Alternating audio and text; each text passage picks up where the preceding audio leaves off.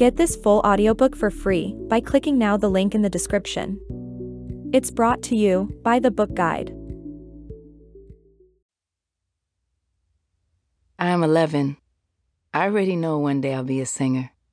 I've known that in my gut since I was 4.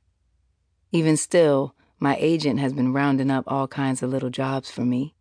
One is to model bras and underwear for a department store catalog. I show up at the shoot, flat-chested and a little anxious, even with my mom at my side. Behind a dressing room curtain, I pull on the white padded bra and cotton panties. I then peer at myself head to toe in the full-length mirror, not sure how I feel about what I've just signed up for. Moments later, I smile awkwardly into the camera, glancing over at my mom on the side. I don't know why I was nervous.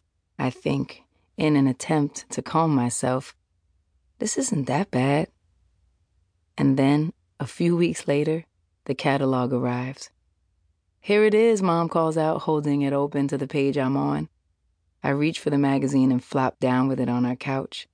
My heartbeat quickens as I study the photo.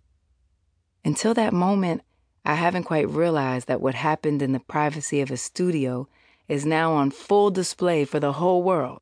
My world. So you mean my friends are going to see me like this? I say. Mom, probably surprised that my reaction, doesn't respond. The picture is not at all racy, especially since my boobs are more like tangerines than grapefruits. Yet, I still feel judged, naked, embarrassed, exposed. I am 19. In a few months, my first album will drop and my life will suddenly be divided into 2 distinct halves. All that came before Songs in A Minor and all the miracles and challenges that followed. But I don't know that yet.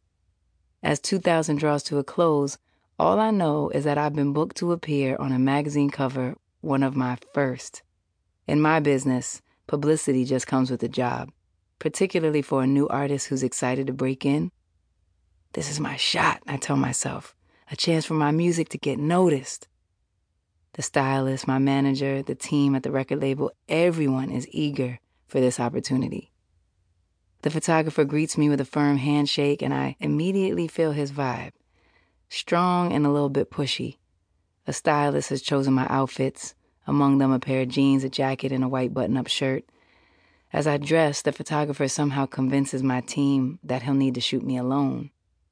When I emerge from the dressing room, there's just the 2 of us on set.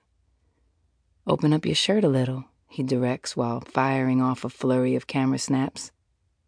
My spirit is screaming that something is wrong, that this feels sleazy, but my protests, lodged in the back of my throat, can't make their way out. "Pull the top of your jeans down a bit in the front," he urges. If I say no, what doors will be closed to me? I swallow my misgivings, tuck my thumb between the denim and my skin, and obey. That night at home, I cry harder than I ever have. This isn't about me showing some skin, which I'll do on my own terms, for my own purposes in the coming years. It's about feeling manipulated. It's about feeling objectified. It's about a crop of streetwalkers on a corner in Hell's Kitchen and a girl who once made a pact with herself. "What the hell is this?" my manager, Jeff, asked me one afternoon a few months later. He's holding up the magazine cover. I stare at the image and do not recognize the woman staring back at me. Midriff bare, nipples covered by her arm extended across her chest, the slightest hint of pubic hair spilling over the top of her jeans. Everything about the photo is wrong. From the pose itself to the lighting that makes me look washed out.